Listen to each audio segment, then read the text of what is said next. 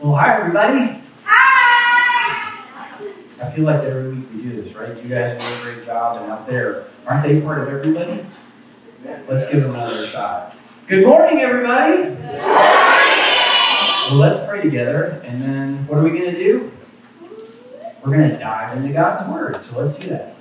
Jesus, we love you. We thank you so much for these kiddos, the parents, grandparents, neighbors, whoever it is that brought them here this morning to sit at the feet of you, Jesus, not of a pastor, but to hear the truth of the Word, of who you are. You are salt and light. You call us to be salt and light as your followers, your disciples, those who go out into the ends of the earth revealing who you are. And so I pray, Lord, today that in and through our worship, in and through the unity of your bride, that we would reveal to those who are lost, deluded, and disillusioned the truth of who you are, and that, God, you would be glorified. We love you. And all God's people said, Amen. Well, I have a story from the Bible that I'm going to read a little bit of. Have y'all ever heard of a lady named Ruth in the Bible? You've heard? Yeah, you don't have to raise your hands. We're just hanging out as friends. This isn't formal, so you guys can just say, yeah. All right. So what part of the Bible is Ruth in?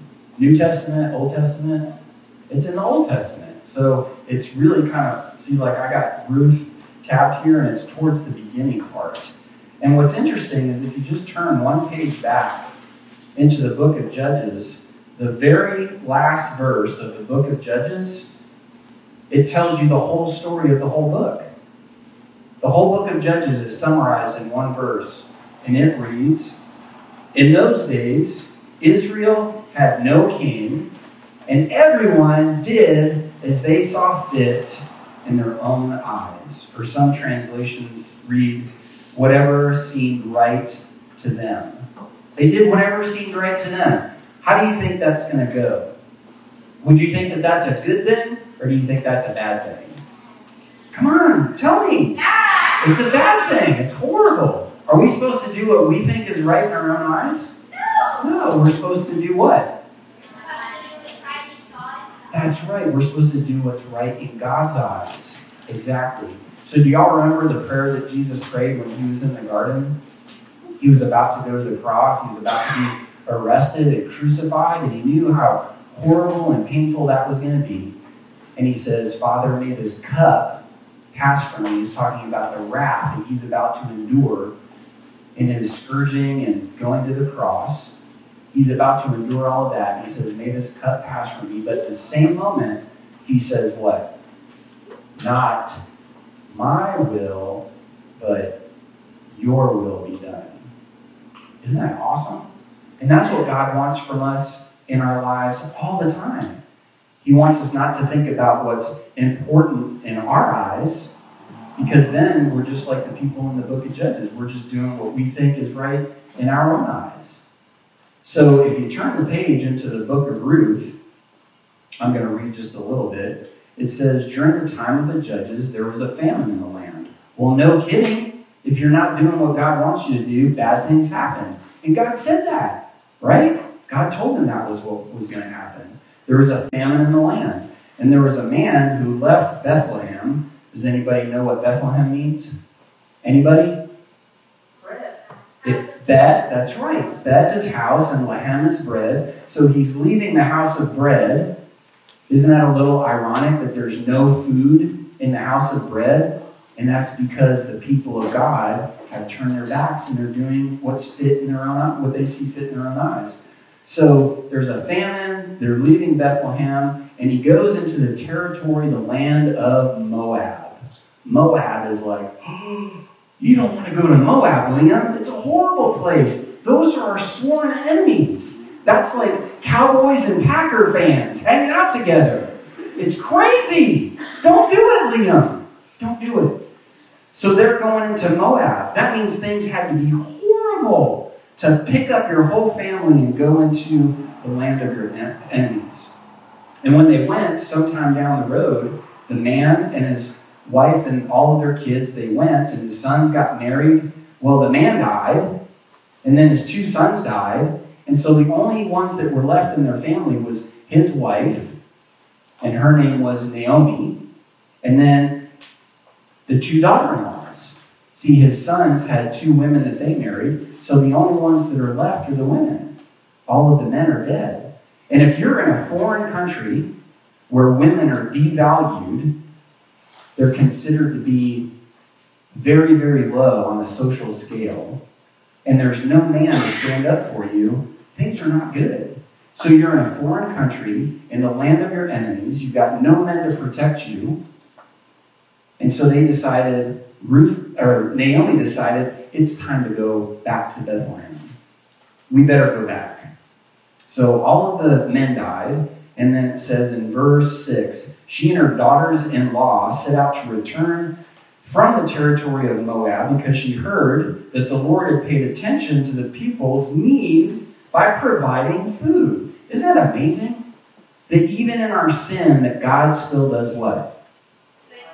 He still does good things. He still loves us. Isn't that what we've heard over and over and over again in Psalm 107? That when things got bad, what did God do? He delivered them. And then they did the silly things again, and things got horrible, and then what did God do? He delivered them, and then they did silly things again, and what did God do? He delivered them. Isn't this getting old? And then they did silly things again, and then what did God do? He delivered them again and again and again. And that's the word kesed. It's his covenant loyalty or his covenant love, because God made a promise to you and to you and to you and to you and to you and to you and to you and to all of humanity through a man named Abraham. In Genesis 12:3, he said, Abraham, because of your faith, through you, all of the peoples on earth will be blessed. And you know how that blessing comes true? How is everybody in the world blessed? Through, it's the Sunday school answer, right? Jesus! Everybody's blessed through Jesus. That was your one shot. That was your one shot. You guys usually take Jesus for everything else. It's through Jesus, right? All right. So everything's bad. They're going back to they're going from Moab back to Bethlehem because God heard their prayer. All right. They're traveling along the road, and Naomi, that's the mom, said to each of the two women, one of them's name was Orpah, the other one was Ruth, and she says to them, you guys need to go back to Moab, where you're from. Go back to Moab. And you know what the two of them said? What do you think they said? Any ideas? One of them said, okay. That was Orpah. She didn't really want to go, but when she got pressed, and Naomi told her a second time, she said, no, you really need to go back. Finally, she said, okay, and she kissed her, and then she went back to Moab. But do you know what Ruth said? Do you know what Ruth said? My mother-in-law, her name is, we call her Mimi. And when you say something to Mimi that she doesn't agree with, she's got a little phrase that we kind of pick on her. Mimi says, I don't think so. And that's exactly what Ruth said. She said, I am not going back. I'm going to read for you. She said, Ruth replied, don't plead with me to abandon you or to return and not follow you. For wherever you go, I will go. Wherever you live, I'm going to live.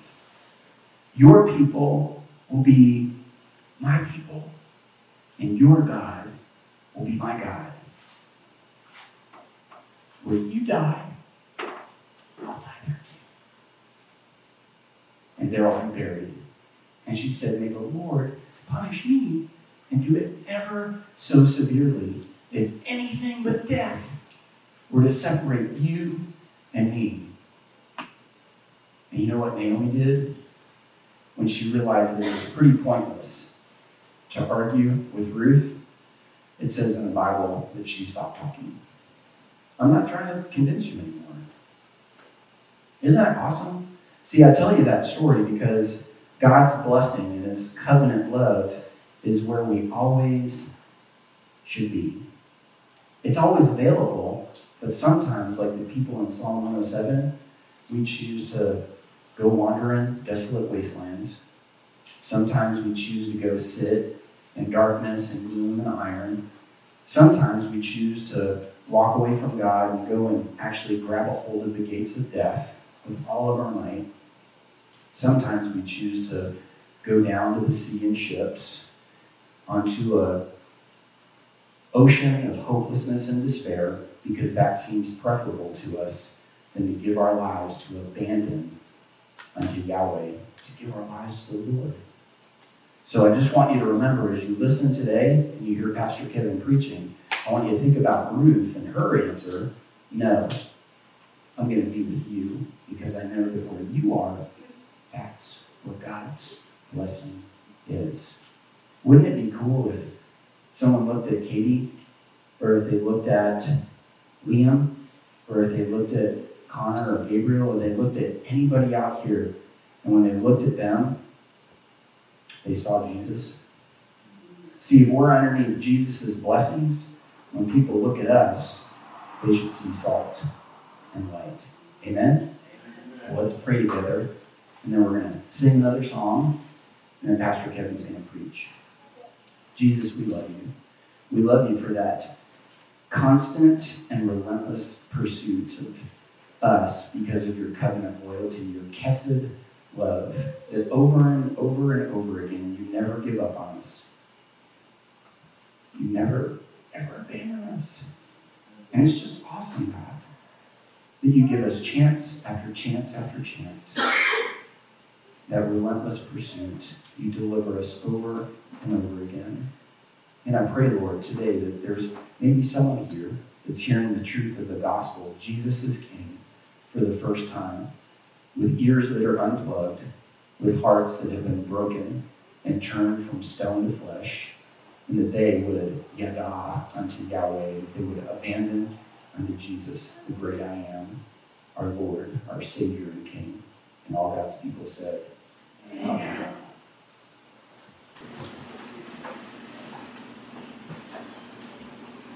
Jesus, you are the only one who can. Amen? Amen. Goodness gracious. If you can't sing to that, I don't know. Check for a pulse, folks. Man. Goodness. Jesus, we love you, and we thank you that you are the God who turns graves into gardens.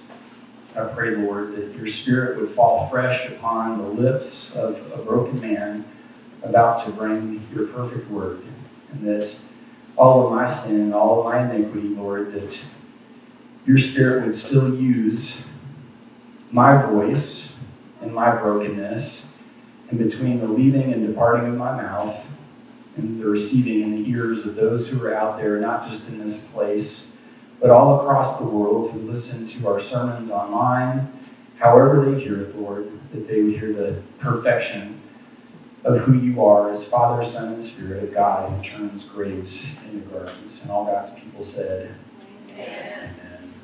Graves into gardens. That's what Jesus does. And he uses us to pursue, win, and disciple. Amen? And I hope that this past week and in your life, that you truly have been salt and light, that you truly have been revealing Christ and the truth of who he is through your worship and through your ministry that happens outside of the walls of this place, off of this campus. Maybe it's in your school. Maybe it's in your workplace. Maybe it's in your family. Hopefully it's in your family. We've been in Psalm 107 for 6 weeks. We took a 1-week break in there to celebrate the Lord's Supper and to do a special day on that. But 6 weeks prior to today, this is the 7th week. That's why it says part 7 up there. This is the 7th week in the same psalm. And if you're not familiar with Psalm 107 and you haven't been a part of the past 6 weeks, I can't catch you up on 6 former sermons, all up to speed, but I'm going to do my best today. That first word, it's a cognate of the Hebrew yada. It doesn't mean to give thanks. It means abandon. It means to give your all, your whole, your fullness, everything that you got. It's not todah, thanksgiving. It's yada. 5 times. 1, 2, 3, 4, 5. 5 times in Psalm 107. I don't know about you, but when I see God say something over and over and over again in His Word, I stop and I say, maybe God's trying to tell me something. Did y'all hear that? Maybe God's trying to tell us something. It's important enough to God to say it 5 times. In verse 1, Yada, abandon unto Yahweh. Verse 8, abandon unto Yahweh. Verse 15, abandon unto Yahweh. 21, abandon unto Yahweh. Verse 31, abandon unto Yahweh. Since beginning this sermon series, Psalm 107, the question has come up more than once. What does it look like to abandon unto Yahweh? So I want you to take that question if you've been asking it. Awesome, because I've prayed all week that we're going to answer that today. And if you're not, if you haven't been asking that question, we're going to answer it for you anyway. We're going to try to. I pray that we don't answer it, but that God, through the revelation and the truth of His Word, that He answers it. But we're not going to start with what. Before we go there, why? See, what is kind of the crust, the external. You can imitate the whats. I can sit back and I can look at you and your job and I can say, okay, Robert, he works in concrete. He's a welder. And so I'm going to look at Robert and so what is Robert wearing? Well, he's wearing a short sleeve shirt, so I'm going to wear a short sleeve shirt. He's wearing boots with steel toe. I'm going to wear steel toe boots.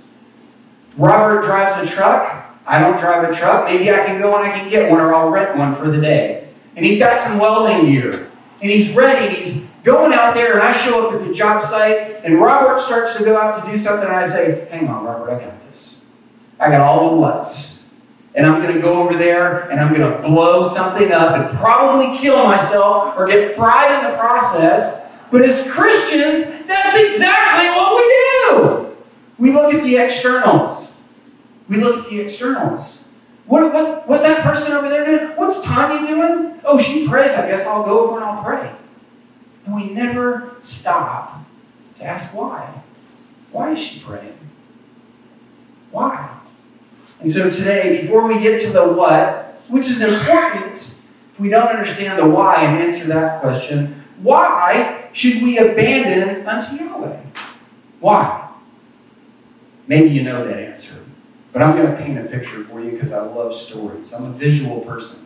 So if you have a Bible with you, whether it's a book or whether it's an app or whatever, I want you to turn to the book of Genesis, the very first book of the Bible, Genesis 14. I'm going to take a swig of water while you guys turn. Genesis 14.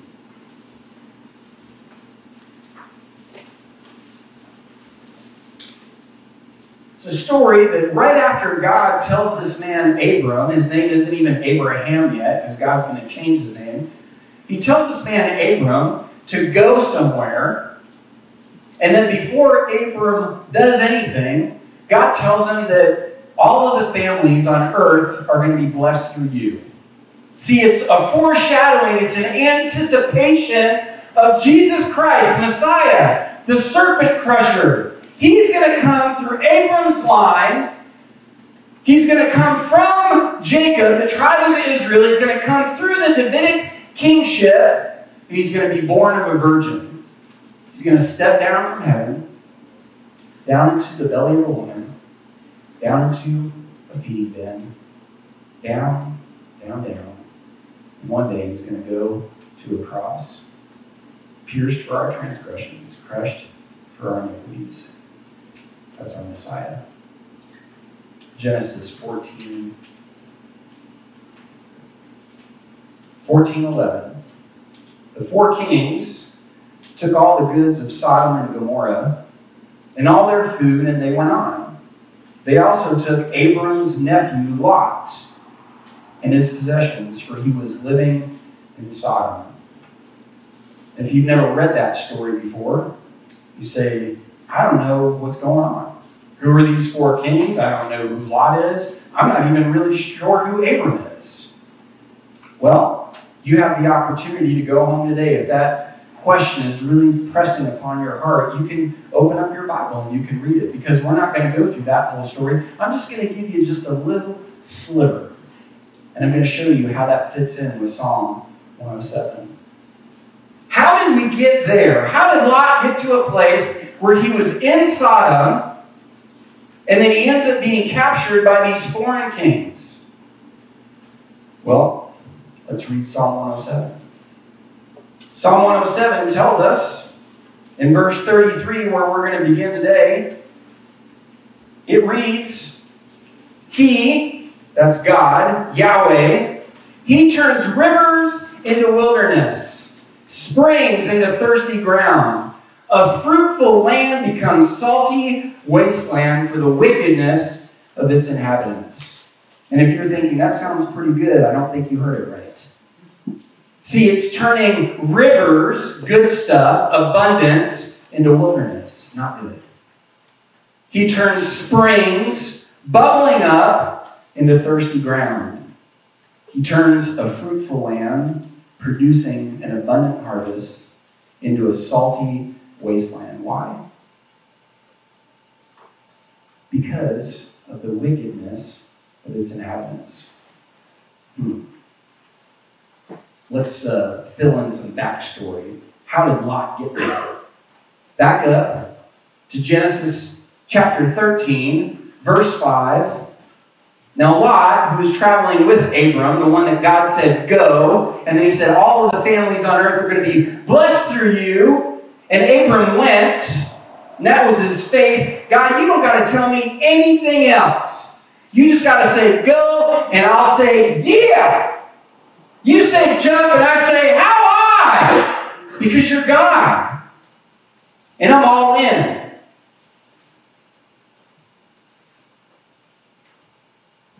Lot was traveling with Abram, who also had herds and tents, but the land was unable to support them.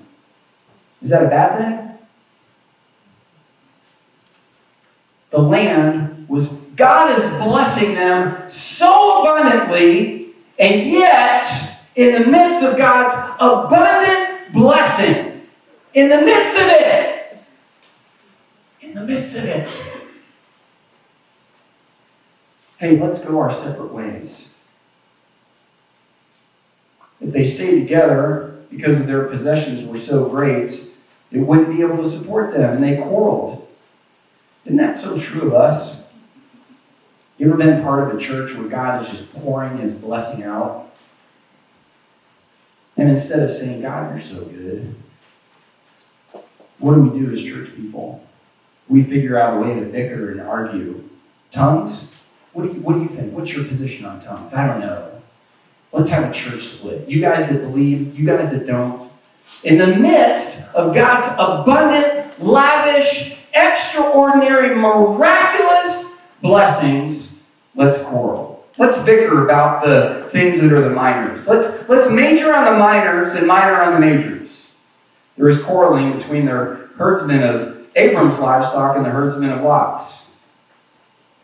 Verse 8. So Abram said to Lot, please, let's not have quarreling between you and me, or between your herdsmen and my herdsmen, since we're relatives. Isn't a whole land before you? Separate from me. If you go left, I'll go to the right. If you go to the right, I'll go to the left.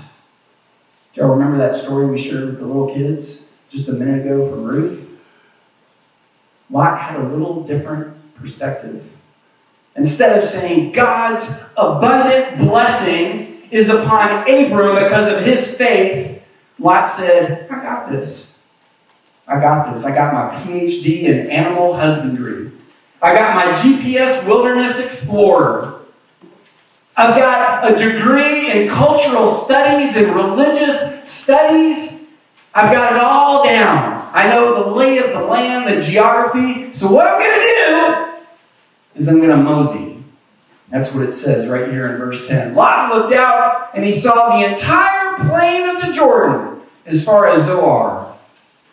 It was well watered everywhere like the Lord's garden. It was like Eden in the land of Egypt. This was before the Lord had destroyed, just a little caveat there. Because after God destroyed it, So Lot chose the entire plain of the Jordan. See, he relied on what? His senses. Paul said in Romans chapter 14, everything that does not come from faith is sin. Everything. I don't need to be with you, Abraham. I'm going to rely on me. I'm going to look out here on the land. I'm going to see where the good stuff is and flip my thumb at you. Sucker, you gave me first dibs, right? I'm going to take the good stuff and you can have that desolate wasteland over there. There's one little brush. One little brush and you can't even eat off of it.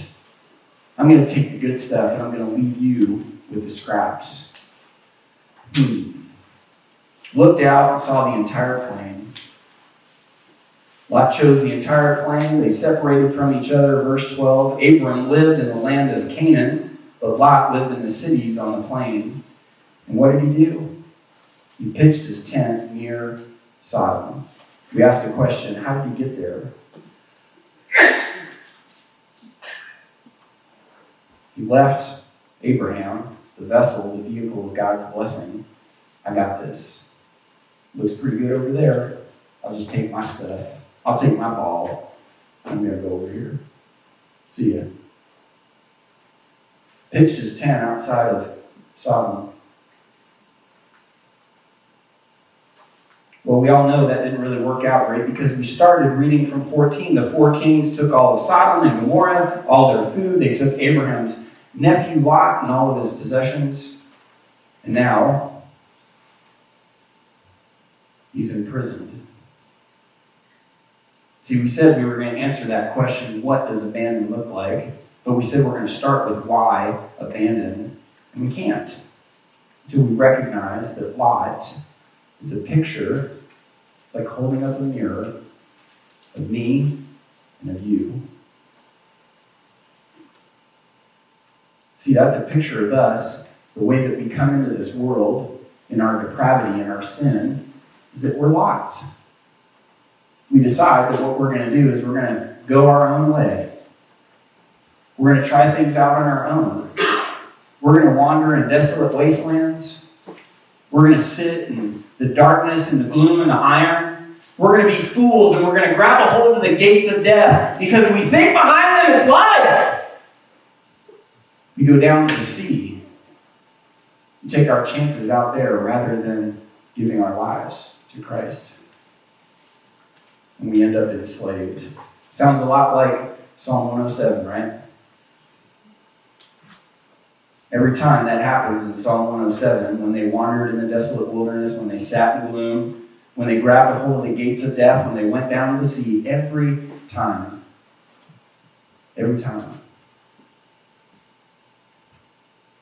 God turned the rivers into a desolate wasteland, and they cried out to God, deliver us. And you know what God did?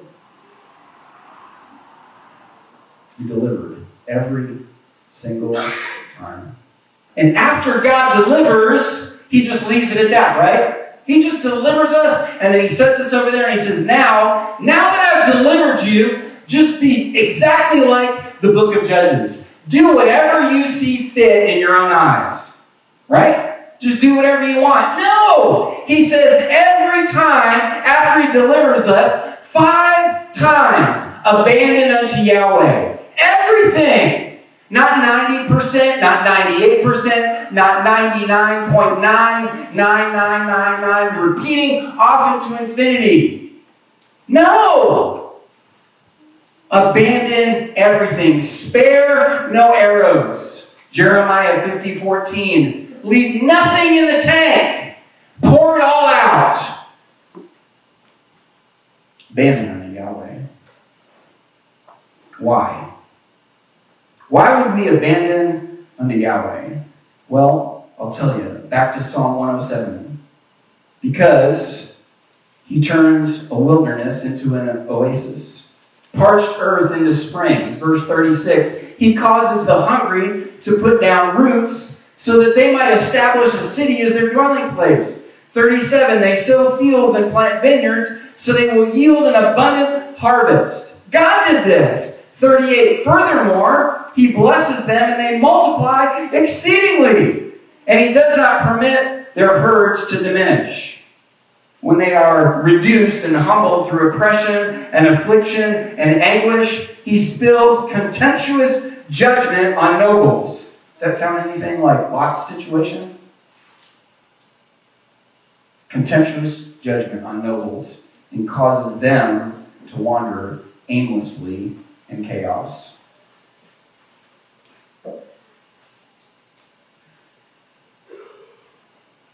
Genesis 14. We're not going to leave it there with Lot in prison. Genesis 14, verse 13. One of the survivors came and told Abram, the Hebrew, who lived near the oaks belonging to Mamre, the Amorite, the brothers of Eshcol and the brothers of Aner. They were bound by a treaty with Abram. When Abram, in verse 14, heard that his relative had been taken prisoner, he assembled his 318 trained men, born in his household, and they went in pursuit as far as Dan. Why? Why?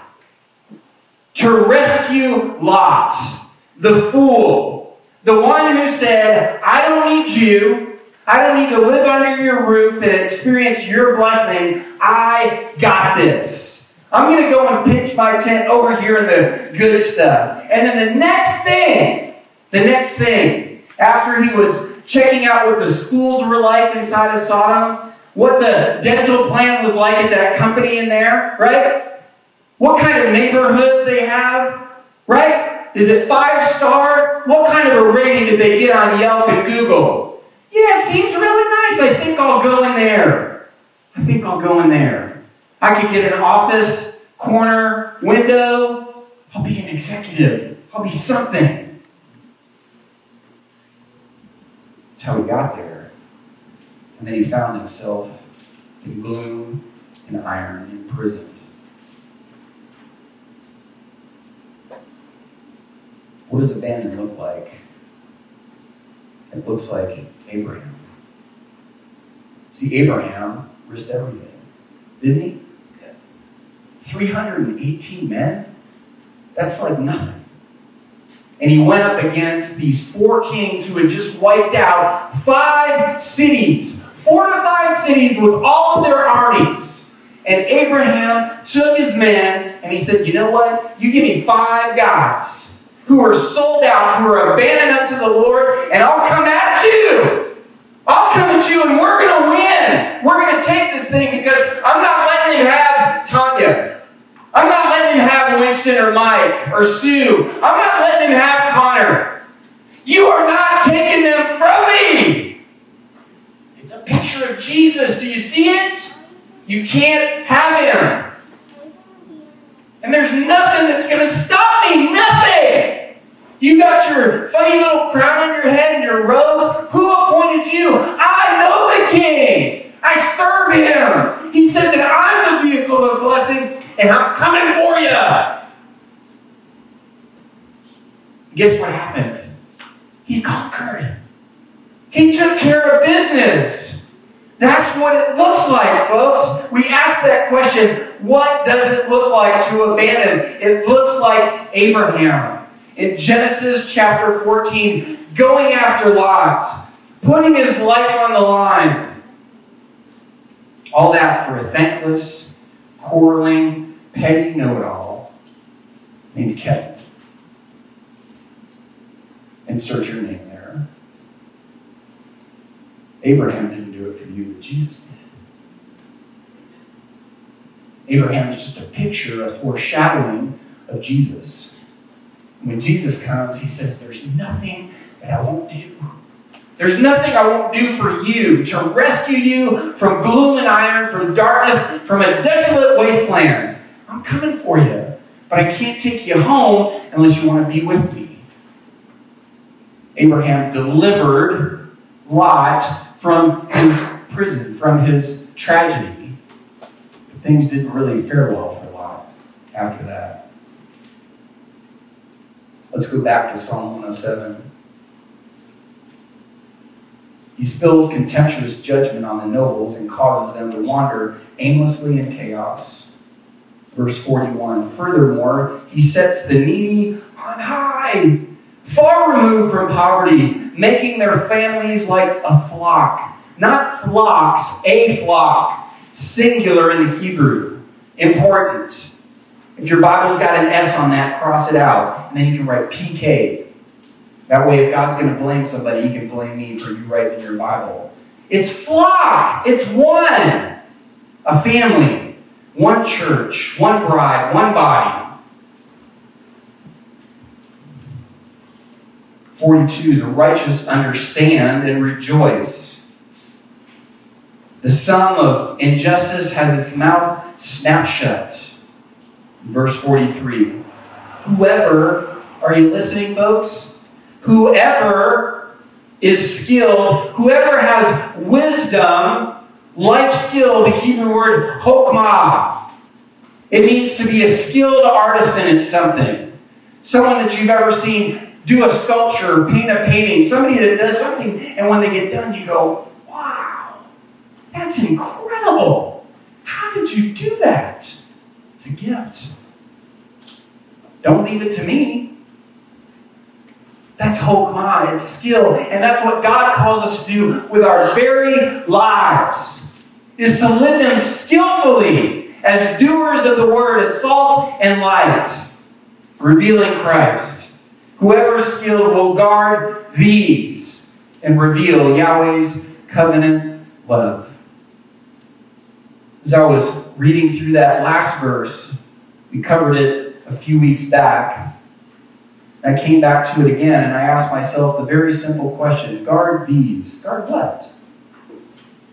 Guard the truths of Psalm 107, the truths of Scripture? Guard these? Or is it something more than that? See, I think oftentimes that what we do is we say it's important to know all of the stuff, to memorize facts and Bible trivia. Maybe it's so important that what we do is we want to get into an apologetic argument with somebody so that I can rub your face in the fact that you're wrong and I know more than you. Everything that does not come from faith is sin. Whoever is skilled, whoever has wisdom will guard these. See, Scripture interprets Scripture. We said at the very beginning, what does it look like to abandon unto Yahweh? Why do we do it? We do it for life, for God's sweet goodness. Maybe He's done it for you. Maybe He's turned your life from a grave into a garden. Maybe He's exchanged your stone heart riddled with sin for a heart of flesh. But when He does that, if we just become the end user, if we just become the consumer of Christianity, guess what, folks? We are not abandoned unto Yahweh. 5 times. Oh, I've got my health insurance policy in my back pocket because I asked Jesus into my heart. And now I'm going to go live my life. I'm going to go pitch my tent. I'm going to do whatever seems right in my eyes because Jesus is in my heart. See, when we ask that question, what does it look like abandoned? I think the right question, the appropriate question, is who? Who does abandon look like? Who does abandon look like? See, you've got the story of Lot and Abraham, and you're either in this camp or you're in that one. You're either Abram in that story or you're Lot.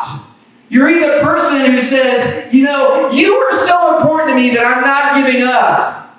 I'm not giving up. I'm never going to quit. I'm going to chase after you, Connor, all the days of your life. And if you turn your back on Jesus, I'm still coming. I'm never giving up on you, buddy. Ever. Ever. Because you're my gift. And I'm never giving up on you. Ever. Church family, you are my treasure. You are my gift. And I'm never giving up on you. Ever. Ever. Is there someone in your life who's a lot that you've given up on? Well, you know what? We tried. We sent them to rehab. We did this. You know what? I gave them some money. I did some stuff, but I'm not going to be an enabler. You don't have to be an enabler to love somebody and to reveal Christ's covenantal love. Jesus is an enabler. He says that you've got to abandon on the knee. Are you Abram or are you Lot? Are you looking down your nose at somebody saying they don't deserve to be here this morning? I don't like the way that they dressed.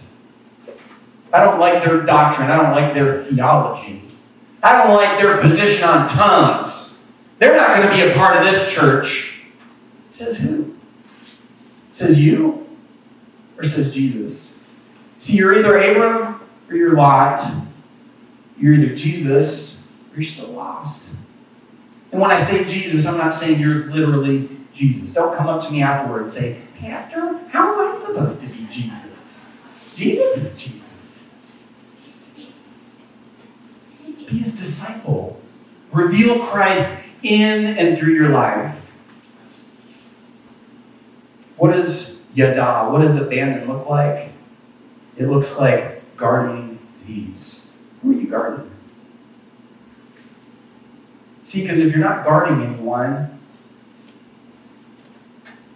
you're Lot. You're the people in the book of Judges who are just simply doing whatever they saw fit in their own eyes. Pitching their tents, moving into Sodom, and the next thing you know, it becomes a desolate wasteland. In your life, who's the who? Who's the who? We don't want to imitate programs and projects and do the what's, the externals. It's all garbage.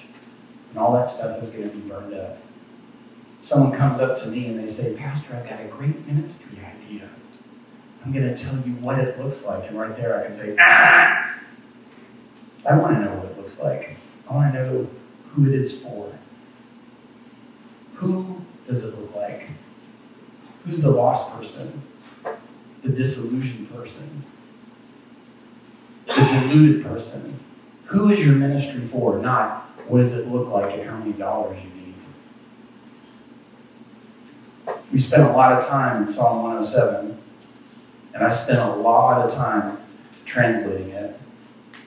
And so I'm going to read Psalm 107 from 1 to 43.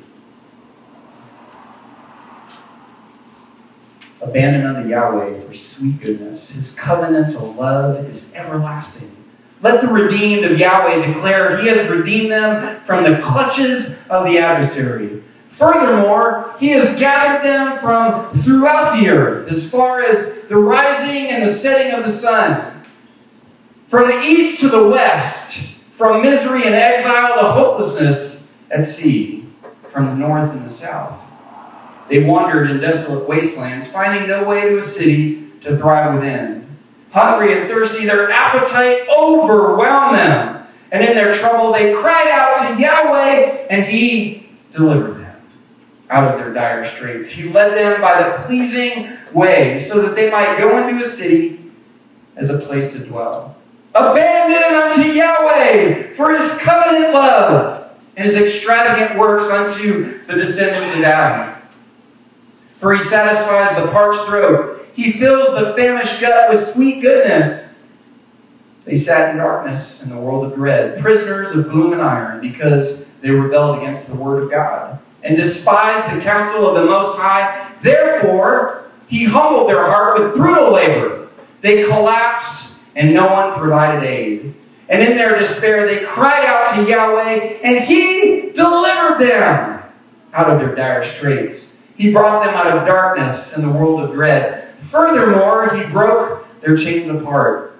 Abandon unto Yahweh for his covenantal love and his extravagant works unto the descendants of Adam. For he has demolished the bronze gates, sliced through the bars of iron.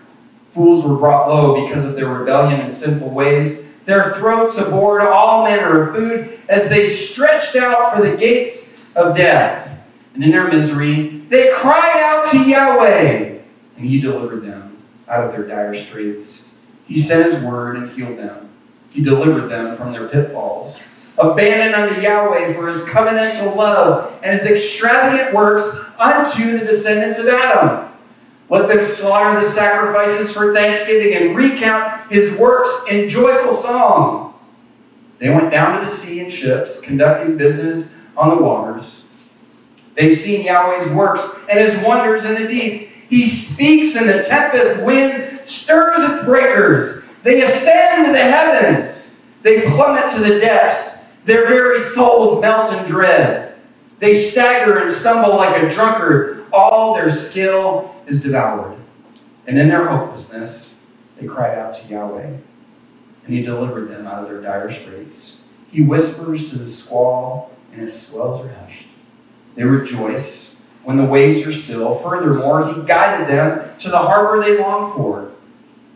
Abandon unto Yahweh for his covenantal love and his extravagant works unto the descendants of Adam. Let them adore him in the assembly of the people and praise him in the place of the elders. He turns rivers into wilderness, springs into thirsty ground. A fruitful land becomes a salty wasteland for the wickedness of its inhabitants.